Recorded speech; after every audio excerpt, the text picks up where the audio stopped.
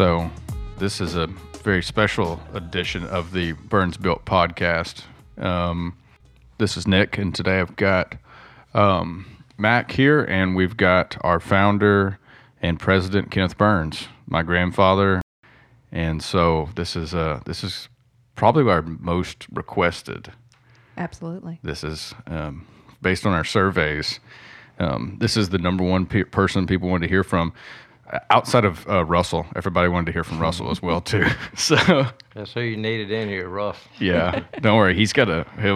We figured it would be good to have y'all have one together. So yeah, we can do that. Yeah. Figure if you go first, he might be a little more inclined to join us. So, just when we started talking about doing this, we I think the first thing you asked was like, what are we going to talk about? And yesterday we talked about just kind of some ideas of different things to talk about. And I think the thing that people want to know the most about is kind of the early history. And I've heard bits and pieces of it over the years, but I don't know that I've heard exactly how everything got started. But I guess that's probably a great place to lead into is how'd y'all even think about getting in business in the first place? Well, Dwayne went to school to be a mechanic, and he worked here in Columbus, and mostly what he worked on was school buses. He didn't like that because if he couldn't fix it, it came back, he didn't get paid for fixing it the second time. So he went to work for Caterpillar in Jackson. That was Puckett then? Puckett. Yeah. And he just didn't like Jackson or living away from home. He was still single then. I was cutting meat at Columbus Air Force Base for 5.5 years, and we both just got dissatisfied with what we was doing and really wanted to be outside. And so we bought a dump truck apiece and I worked for Ellis. I worked for Permacore to start with for a year, and then they bought their own truck, so he worked for Ellis. So then I went to work for Ellis, and that lasted about 3 months, and then we both went to the bypass. What were y'all hauling on before going to the bypass? Just random. Typically is sort of what we do now: dirt, gravel, whatever they had, big jobs, small jobs, just different commercial and industrial stuff. Yeah. And then you went to the bypass. So we went to the bypass, and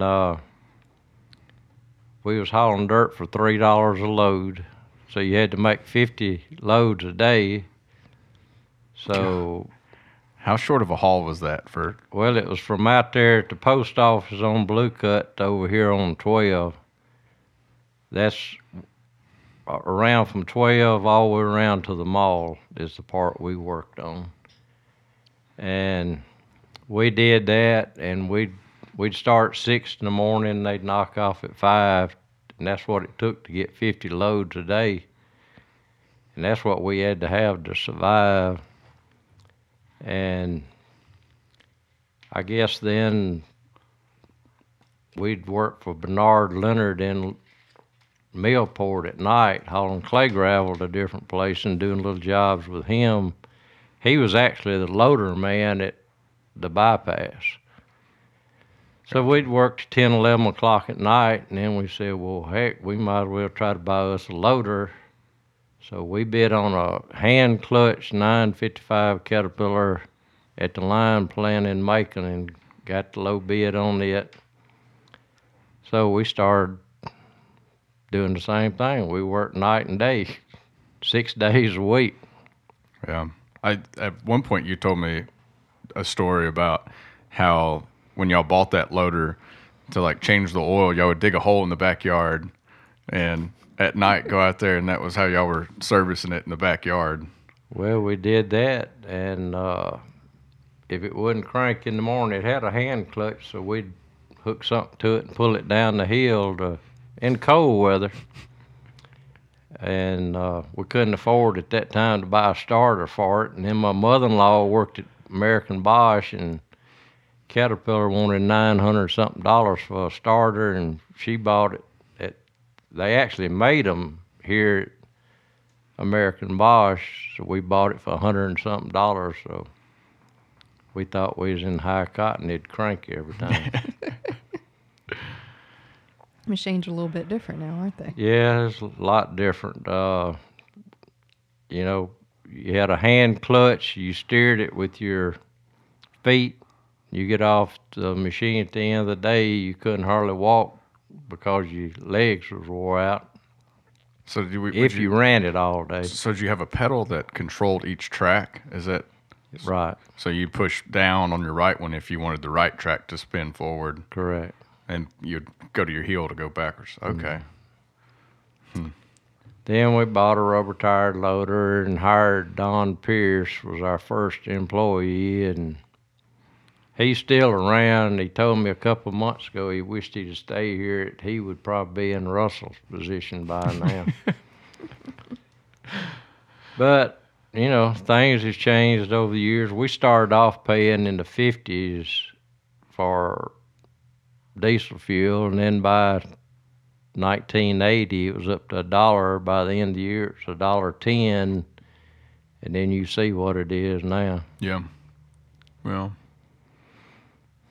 So when you, I guess that was kind of the process in those early years of like you'd buy a machine, hire somebody, buy another machine, and then you'd hire what So the track loaders first, and then rubber tired loader. I mean, so how was that evolution of buying machines in those early years? Well, we took a bucket off the 955 track loader and put a dozer blade on it, so we used it for a dozer, and we had the rubber tired loader, and Don Pierce was the only employee we had, and then we bought a case dozer, so we hired another guy and just progressed through the years. It seemed like everything we did called for a different type or a bigger machine, and yeah, it's kind of you'd get a job and you'd need a certain machine for that job, and you go buy something. yeah. When did you start buying track hoes and then? We had an old John Deere track hoe probably in the early 80s. Mm-hmm. We couldn't buy much because the interest rate in 80 and 81 was like 17% at the bank. But we still made it. I mean, we buy a machine, we'd have to finance it, so. Yeah. At what point did you decide to stick with earthwork? Like you said, every job you got required a different machine, but at what point were you like, we're going to specialize and stay here in this one? From day one. Okay. Y'all just wanted. We didn't have a choice. I had a wife and 2 kids at home, and Dwayne the same way, and our wives didn't work. And I guess what you're asking is like, why didn't you start pouring concrete? Yeah, at some point you decided we're gonna stick with earthwork. it was so many people in concrete. And then back when we did start getting bigger jobs, we started hiring people to do the concrete. But most of the time back in the early years, we were subcontractors. And then, Yeah, so you're just doing your piece. In other words, someone came in and said, hey, I need somebody to move the dirt and build Just this do pad. this. And that's all you were really pricing and going after anyways Yeah. in the early years. Yeah. then we got Golden Triangle runway, and we subbed everything out on that. And That was one of the first early projects of really subbing stuff out. no, yeah, right. Yeah. So that was 2008 or 9, 6. 8, 2008. Yeah. So up until that point, y'all were just being a subcontractor. Pretty much, other than house slabs and stuff like that, or clearing house lots, we were pretty much subcontractors. Okay. I know I always hear about the library on campus, that was like the first project on campus, and we've been working on campus now 31 years. That was in 91, right? That was the first project? I know it was in 91. That was the first project on campus, right? Right. Was that the one with the basement? That's what the library that's there today, right? Right. With the basement. So I mean, even that's a couple decades in business. There, you're already doing some pretty technical excavations. We had a lot of underground stuff on that library. And then the next job we did was the alumni building at State. So we actually started off with 2 big jobs. Oh, yeah, I guess so. And then it just progressed from there. That was the Hunter Henry Center, the one that looks like a spaceship. Yeah. We did that for Jesco, and back then, in those years, Jesco was doing, I'd say, 70% of the work on the campus. So we'd go to Tupelo and work for them in other towns, and they pretty much used us regardless of where they was working. Where do you remember what the first project y'all did with them for Jesco? Hunter Henry. The Hunter Henry was? Okay. Mm-hmm. Yeah. So y'all had built a good relationship there, and you just started following them. Right. It had multiple levels in the floor, and pretty complicated job, but yeah, I think, and that was that's our reputation now a lot, is a complicated dirt job right. in the area that someone, like, we get the call. And I guess that's really what was the first couple projects that you feel like were those technical excavation type? Was that the beginning, or was it even earlier than that? No, that was probably the first, other than just doing pads and cleared and roads and stuff like that. But yeah. And then we always talk about everything changed with American Eurocopter. That was 07, 06. Eurocopter? Mm-hmm. It was 2007 or 2008, because we bought 2 new rubber-tired backhoes. Well, we bought a lot of equipment for that job. We had 30 hired trucks helping us on that job. How many? 30. 30. Because we was hauling dirt from East Columbus. We worked 7 days a week, 16 hours a day. I can't remember who it was. Somebody with Jesco told me that they remembered that site, and it was just like ants with the amount of dump trucks and everything that was moving on that job site. It just felt like ants because of how many hired trucks that were was going. a turning point for a lot of companies in the Golden Triangle. For the Golden Triangle itself, is that that's kind of what established our trajectory as being that, if you want, rural industrial revolution that happened here. That project set it off. Was that kind of before Packard and Aurora and all? I mean, that was so that would have been the first big major project out in the industrial park in Columbus then. I think so. Yeah. Then Aurora, we did all 3 phases of it. And we worked at steel mill some, but just as subs. Yeah. Worked at Packard. We actually went inside the building and did all the grading. It was up to 18 inches out of level, and we filled it all in with limestone. So y'all were doing that to prep for the interior slab, like they already put the building up. Right. And you went in there to get the capillary barrier on grade, right? Right. Gotcha. So, but y'all didn't do the site work. That was Hill Brothers that did all the exterior site work, right? Yeah. They couldn't get them to come back to finish the inside, so Yeah, it was about time. Jesco got us to do it. Yeah. We've talked about a lot of companies that are still around and have grown over the years, like a Jesco or a Perma. What are those partner relationships like? How important was Jesco to you, and were you to Jesco in those days? In the past, it's been very important to have loyal contractors that you could work for. And the people that we used to work for now, a good many of them work for us.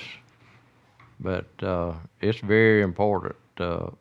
if you don't, you have all these outside companies coming in, and they'll do one job, and you never see them again. And that helps us to get a lot of jobs. Well, and there's probably some efficiency reasoning for it too. Is that particularly what I've watched is we're bidding in places that have different terrain, and the dirt is different in different areas. Using a local sometimes is going to be largely beneficial for your job. They know what this dirt does. They know where things are. They've got a handle on supply and bits and things like that. And it behooves the company to have, particularly for site work, to have somebody with a local. To have good soil people from this area too has really helped through the years. Yeah, to have you're talking about to have good engineers that understand it, or having a dirt contractor that understands your soils. Soils engineers, Pritchard and Mr. Springer and different companies that had a knowledge of this dirt in this, because once you go across the river in Lowndes County, all the way to Octavia County, it's just not any good dirt. Yeah. Yeah. But having an engineer, the geotechnical engineer that understands the material. How did you? We talk a lot about trying to pass down information and teach people that if you understand, how to run a dozer, then invest in the next, the young kid that's coming in and starting. How did you learn all of it? I mean, how did you? I mean, back in the early days, you learned how to drive a truck, but then you bought a track loader. How'd you learn to run the track loader? Well, we'd been around. Dwayne and I both just had a dump truck to start with, so we was around loaders and road graders and stuff like that. We never ran a road grader, either one of us, so that was just trial and error. We got a job with a Corps of Engineers and had to have one, so we both learned to run it real quick. And just watching people and hands-on is the way you learn, and then that's the way you teach other people is hands-on, show them how it's done. Yeah, actually take the time to say this lever does this, especially with those old road graders, and you've probably never seen the road graders nowadays are not like the one that he's talking about. So they used to call them an I've always heard them referred to as an organ style. Well, the first one we ever had about 12 levers up here, and they wasn't really hydraulic. You more or less had to bump them in gear, and it was a chore to learn to run it and be good at it, to be able to grade a road and get the road on grade to put paving on. Yeah. Yeah, you think about you've gotten inside of a road grader, never operated one, but we talk about how complicated they are, and that blade moves and rolls and shifts and all that. The one that I've seen is not nearly as complicated. Yeah, you used to have these levers that would do each individual action. I guess you'd pulling one might rotate it, or pulling a different one might shift it. The amount of left brain, right brain transition that it sounds like y'all made in those early days by using both of your feet in alternate functions, by using that many different hands. I mean, the amount of brain power it takes to operate I guess you machinery gotta like this. have a knack for it. Me and Dwayne always drove tractors on farms and stuff like that growing up, hauling hay and stuff like that. So we had a little knowledge and experience of running stuff, but never construction equipment. The equipment today has transitioned to it's a lot easier to learn than that's what always blew my mind about that's why I asked that question, is how did you figure that out? Because today we're spending a lot of time of people teaching, but you also have machine control that makes it a lot easier. A lot faster. A lot faster. How does, we talk about technology used a lot. We use machine control a lot. And now, we're starting to use this new survey drone. And so technology changes really fast. But in the early years, the technology wasn't changing as rapidly, was it? I mean, no, not even with machines. It really wasn't until later on, and I'd say in the last 10 years, it's just changed dramatically. Yeah. When did y'all start? I mean, because at some point you stopped using the sight level and started using a laser to grade, right? That was a Right. big. When did y'all start using those kind of tools? We probably had lasers for 15 years. Uh, just like estimating dirt, I started off, I bought a computer and read a book about an inch and a half thick, taught myself how to use it, I guess, but you still figure dirt. You could do it by hand on a one inch square, but you go over a set of plans, and what you do is you'd get all four corners, the elevations, and then you'd average each individual 1 inch square. And it'd take me 2 or 3 days to figure a good sized job. And I'd after church on Sunday, I'd come work Sunday afternoon to try to get a job out. But I mean, it'd take it's- weeks to put. I mean, if you're yeah, putting together a to 10 or put the 20 whole acre site, job, it'd be time, weeks. it did. How did those jobs evolve over time, like in acre size? And I know you said what really kind of you started out with were pretty complex jobs on Mississippi State's campus there when you got to that level. But how have you seen that the jobs themselves have changed? Well, just in size, dollar wise, plus, back then, if we got a 10,000 yard job, it was. But back then, you had a longer time to complete the jobs than you do now. They want them done. They tell you when they want them done now. Used to, our philosophy was get a job, get it done. Don't just tie down a bunch of jobs, but finish them and go to the next one. And they're $4, $5, $6 million jobs now. Where if we got a $50,000 job, we was in high cotton. Yeah, and you went from doing house pads Yeah. and then Eurocopter. American Eurocopter or the runway extension that you're talking about earlier at GTR. Yeah. That was 100,000 tons worth of rock probably on that, wasn't it? It was, I don't remember exactly how much, but it was, they just kept buying rock. I mean, one side of PACCAR was 18 inches out inside the building. Yeah. PACCAR, I don't remember how much it was. But then we built a mile road from, what's the other drone place? Stark. Start. A mile of runway from Stark to the airport, and it was a pretty good challenge. Yeah. Was that part of the driver that you always just kept going for a bigger job because it was a bigger challenge and just kept pushing? Yeah, we had, we just kept getting more people, and they required bigger jobs. I guess we've had the last 20 years, we've really had some good people, good superintendents. That's the backbone of your company, is your superintendents. Yeah. People you can trust to get the job done, not out there goofing off. Right. You don't have to go check on them, they just keep. That's one good thing about Russell, you never had to, matter of fact, he got ill for me for about 2 years because he'd have a good big job and we'd never go check on him. And, I guess he'd get his feelings hurt because we didn't come around and brag on him. But you didn't need to check on him, right? Yeah. No, you didn't. And he was tighter with our money than we were, more than me and Dwayne put together. Yeah.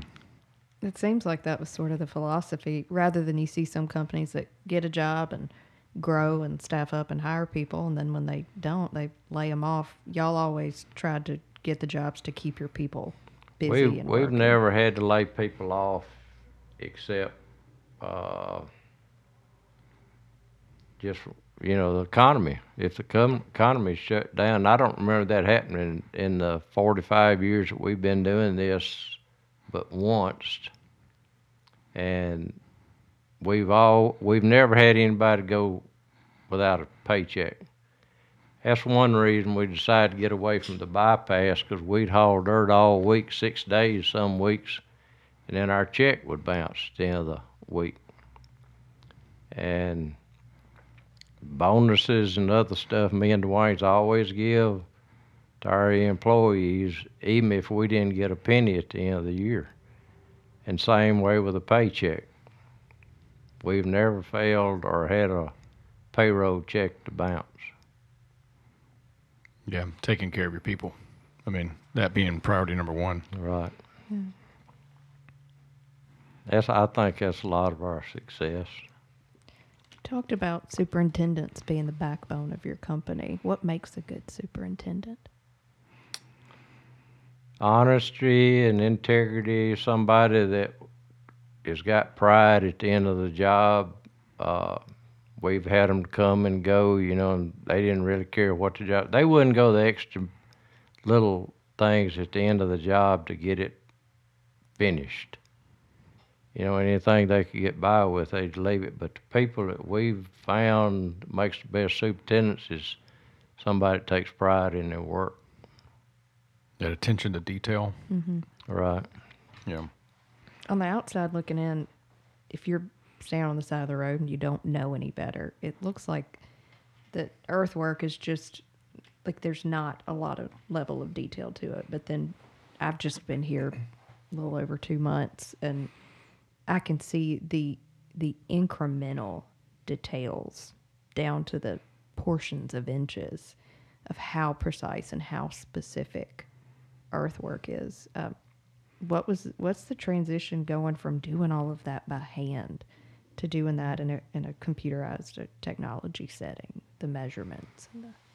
Well, it's easier, and at the end of the day, you shouldn't be near as tired with the technology and the machines, and as advanced as the machines has got now.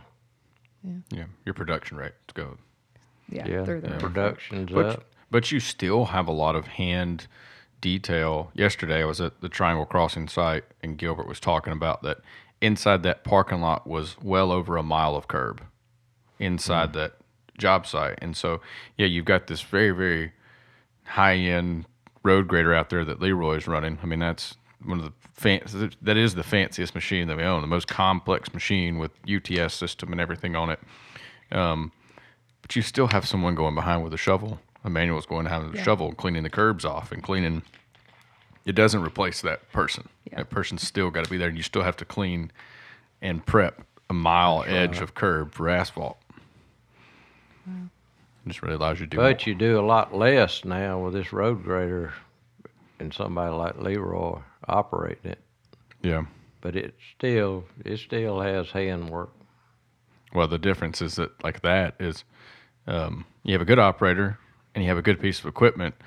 Back 10 years ago, even, you had 2 or 3 more guys out there with string and a ruler, pulling between the curbs, and you're trying to communicate with throwing numbers up with the road grader operator. That just frustrates everybody. Yeah. Hand signals. Mac's been really interested in the hand signal. She has a desire for universal hand signals, but see, I've given up on it. That's the problem. Nobody's hand universal systems are the same. Yeah. I'm just gonna watch and try to figure out everybody else's site specific language now. Yeah. Talking about the road grader and Leroy, it's just like when Garrett did a parking lot at Columbus Air Force Base. He told me, he said, "You give me Leroy another day or two, and I won't need any laborers." Mm-hmm. So that has really helped being able to get in and do curbs, sidewalks, and stuff. Yeah, having a good operator. Technology. And a good technology, yeah. What are some of, do you have a favorite project? One that just that was fun to work on? Or that was really interesting or really challenging? Something that stands out? I would say Hunter Henry at Mississippi State was so many levels of that floor, and they had to build forms for all that concrete work and all, and it had a basement in it. No, that's Larry Templeton Center. We did it. It was a pretty challenging job because it had a basement down in that blue chalk, blue rock. But it was, I guess, that'd probably be my Hunter Henry probably favorite. The library was a scary job because we was down under a ground putting storm drains in, and part of it was brick, and you'd have to bend over to walk through it. Part of it was block, some of it was tile, some of it was terracotta, some of it was concrete. And they finally barred us from going down in it because it's so unsafe. But and we had ended up blocking the street and laying the whole job back. But we'd actually been down in there working and cars running over it, and it was pretty challenging too. That was down. That's got to be down like below the old tunnel system and everything. Were y'all encountering those tunnels? And yeah, we took a lot of that stuff out. The old it was a railroad track that ran through there that they had filled in. The railroad tracks with burnt buildings off of Mississippi State, and it was a challenging job. Both of those. It's just the two, I guess, that I'd say if I had a favorite would be. That, to his point, that side of campus over there, on the east side of the drill field from kind of where the post office YMCA, where the union's at, back to the engineering building, that's the old part of campus. That's the original part of campus.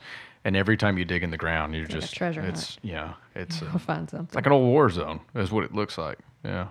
Wow. We've been blessed to have Mississippi State because you can't hardly go down the street over there that we didn't work on a site or build a road. We took roads out and rerouted roads and parking lots, dug them out and completely redid them from one side of that campus to the other. Yeah, I always talk about there's parts of it I'm sure you could stand with him and him say, I've worked on everything in sight. Yeah. I mean, probably good portions of it. Yeah. If you could go on site today on a job, what machine would you run? It wouldn't be a road grader. I'd probably run a dozer. Just curious. You need to go try that. We got it next gen 336 with Earthworks machine control on it, and it's got automatic hydraulics. So you they're over there digging out a parking garage at Starkville Walk, and when that bucket gets to the grade you're digging out for, it stops. It doesn't matter how much you stick down, I've seen that where they've demonstrated that, but that's probably too technical for me. I want to learn to run the articulated dump truck. I'd like to. I don't know if you operate that or if you drive that. I don't know. Drive it. Drive it and operate it. If you feel- don't, you'll turn over. Right? Yeah. That's if I had to pick one to learn. That one looks pretty cool. We had a girl, I say a girl, she was a lady that was our temp representative here in Columbus for a while, and she always wanted to learn to run a dozer, but matter of fact, I go to church with her now, and she still laughs about wanting to learn to run. She said she went back to nursing instead of the temp service, and that was her goal, was to run a dozer. Yeah. I mean, as advanced as they are, and as small as some of the machines are cabin-wise, there's some opportunity there for growth in the workforce if we can figure out the schedule part. You better start off something smaller, maybe. smaller Just a little bit. than an off-road truck. Yeah. You've had some skid steer time. A little bit. I got to watch. I was doing some interviews on site this week, and Garrett was in a skid steer, and I mean, he was just hoofing it. He was going probably as fast as that thing, but I just kind of sat there in between my interviews and watched him for about half an hour, just scooping, leveling, going back and forth. I mean, just getting it to the other end of the Bulldog Way and then all the way back and just. Yeah. But yeah, it's a snug fit in there. Yeah. Snug fit. You can do a lot with a skid steer. People underestimate what you can do with a skid steer, but I've seen folks like Teddy Strickland is one of the most amazing skid steer operators. There's a lot of folks out there that can just. He gets it too. The speed with which Teddy moves. Teddy has been. He's another key employee that's been here for years. He started off as a kid, and my brother took him under his wing, and I threatened to fire him 2 or 3 times. You give him the end of a 50-foot or 100-foot tape, and you pull it tight, and he'd walk towards you. And I told him, I said, boy, you do that one more time, I'm going to fire you, take you to the shop and fire you. He wouldn't hold it still and let it stretch. He would walk toward you every time it got tight. So, but I guess my brother had a big influence on him, reason he's still here. Yeah. But he's been a valuable employee too, and others. We got a lot of good superintendents and project managers now.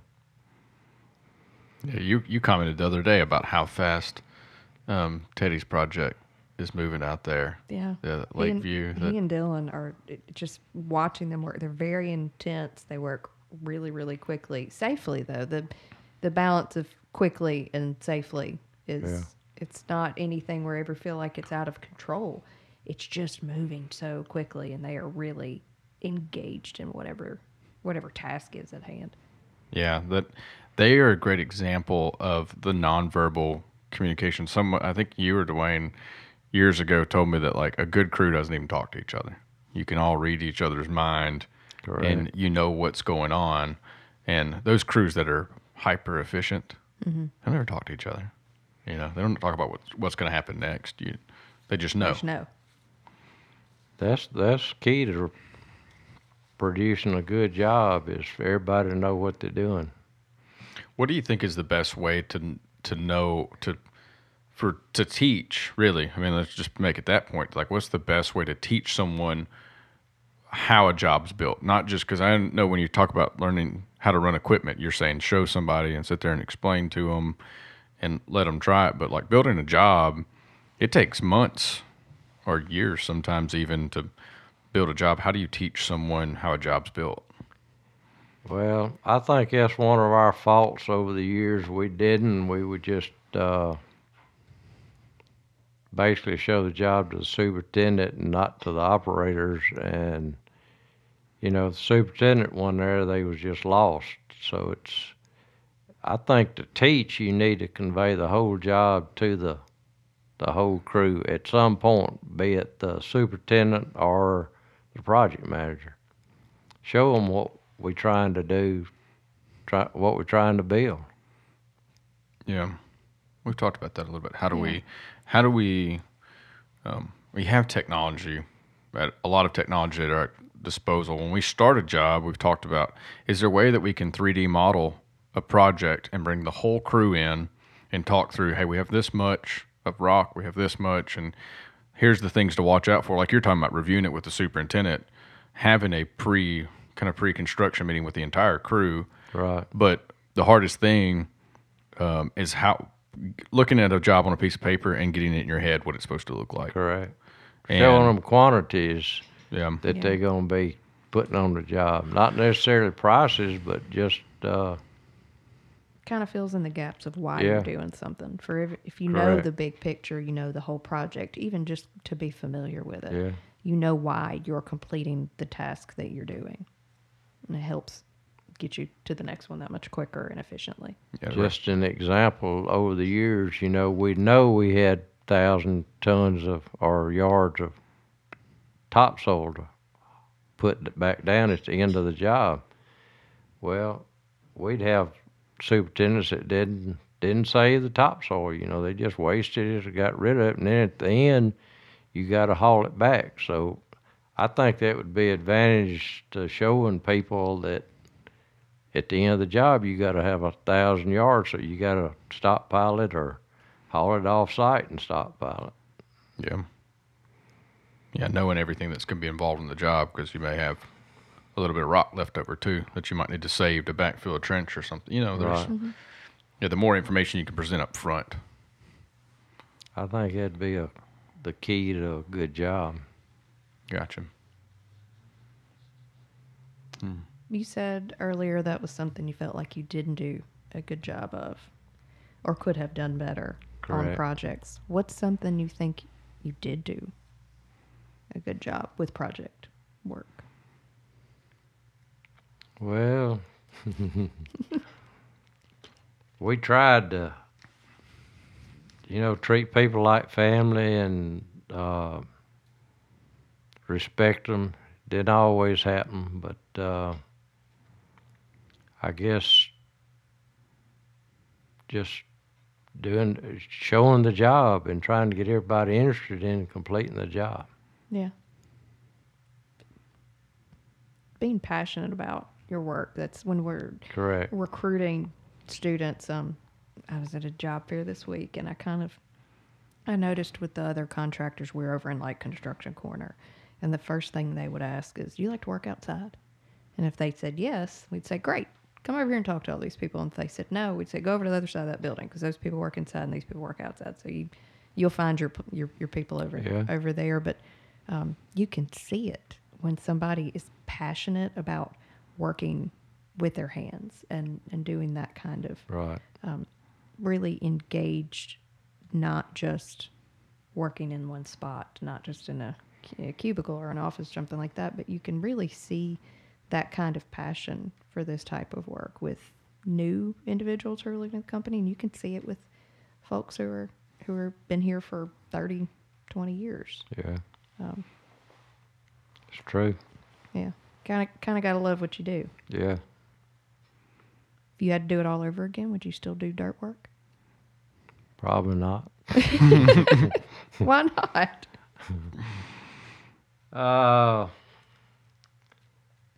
I've always liked landscaping, and why I didn't pursue it, I don't know. We just,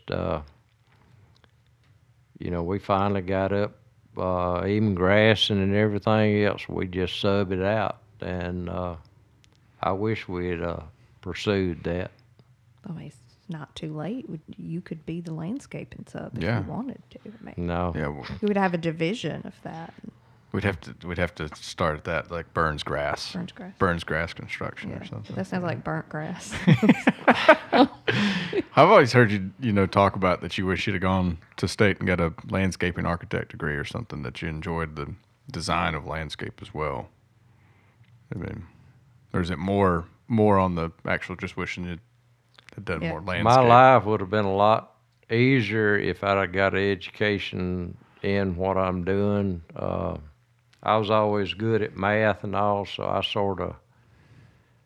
guess that's the reason I ended up doing the bidding and taking care of the financial part of the business. But I know my life would have been easier over the years if I'd have got a better education.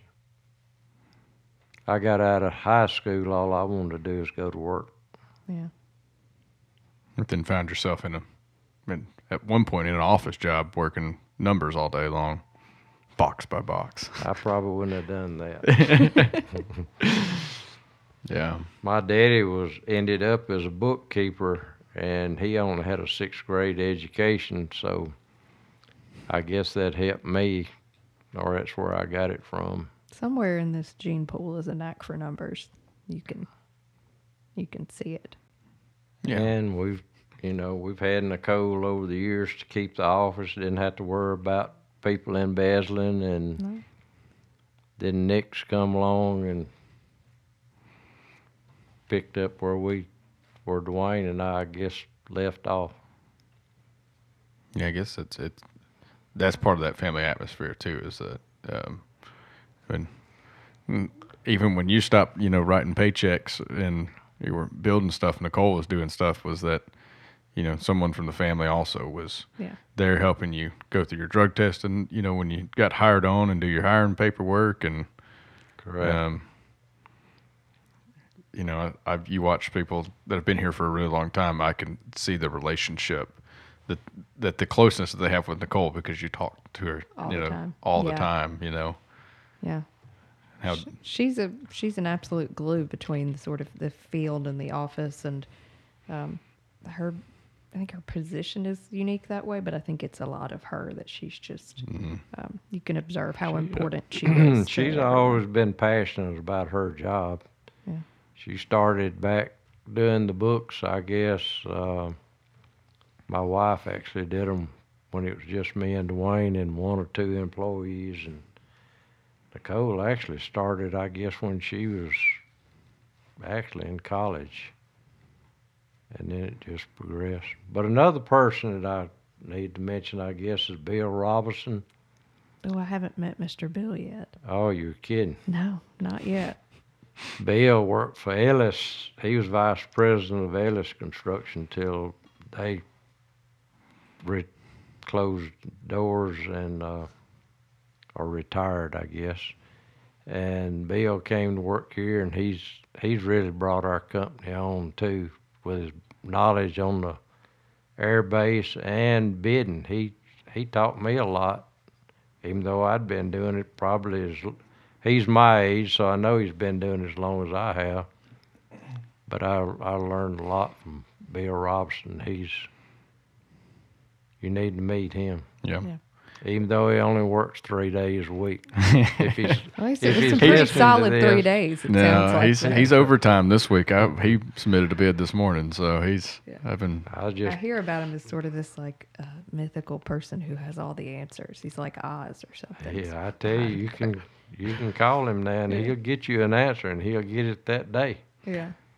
Who are some other people that you learned a lot from, whether they're in the company or other partners? Mr. Harry Terrell, he probably spent more time with me teaching me to bid jobs. Cherokee Construction here in Columbus, we did all their work. And Jimmy Pryor, which is Roger Pryor with Pryor and Mars' daddy, I would go to Tupelo and sit down with him, and he really taught me a lot about figuring dirt and bidding jobs. We used to do all their work in this area and in Tupelo. They're doing a project for Mr. Roger right now. Yeah. Is Cherokee still around? Who? Is Cherokee? Cherokee, no. Why do you think that Burns has been able to sustain, one, the quality of business for so long, but just the business in and of itself for almost 50 years now? Just honesty and integrity, and Doing good business. yes, And that good part is more than just the numbers work or the project's finished. It's Correct. about the quality of the people and the quality of the product. And yeah. Seems simple. I've tried to read one proverb every day, and at the end of 31 days, I start over reading the first one again. And I've tried to run this company based on things in Proverbs. He may not want to hear this, but when I came into this business, I've come across people over the years that have known him, for a long time, and repeatedly over and over, I hear the description: good people. Oh, absolutely. Good people. When the announcement came out and I took this job, that's one of the things that I heard from people that I really respected in the development world who were on the construction side and said, "Oh man, the Burns folks are good people. They're good people. It's a good, solid company, but they're really good people." That's what I thought I already knew, but to get it reaffirmed from the world that I was coming from, it was pretty great. Yeah. That's I think that's the evidence of what you're talking about, that waking up every day and saying, I'm going to do the right thing. Yeah. Whatever the right thing is today. Well, my Trying to- parents taught us work ethics, and that's what we've tried to bring through the generations and teach them. I mean, we got to work for a living, unless you're just born with a silver spoon in your mouth. And I think we got people now that realize that. This day we live in now, they better start realizing it if they don't. Yeah. If they want to get ahead in life. Yep. I think you're seeing a lot of the people that want to work and that have the work ethic in our society right now. And maybe I know I'm in kind of an echo chamber a lot, but the people that want to work are choosing our industry in a lot of cases. That the people that are wanting to work, they say, "Oh, I'm going to go do welding, or I'm going to, go to construction, or those types of things." Is that it's starting to be the attitude that, oh, if you want to work, here's the career path for you, and I think it's kind of the reverberation of the toughness of the. Yeah. I talked to a young man yesterday, and the way he phrased this just stood out to me because you could tell that he has been raised with intention. He's out of high school, and I said, "Okay, what are your goals? Why are you here? Where do you see yourself?" And he said, "I want to be a stable young man by the time I'm 25." And I thought, what a interesting way to say it. I want to be a stable young man by the time I'm 25, and I want to work in construction. And that was his idea of a pathway to that stability, to the kind of man that he wants to become.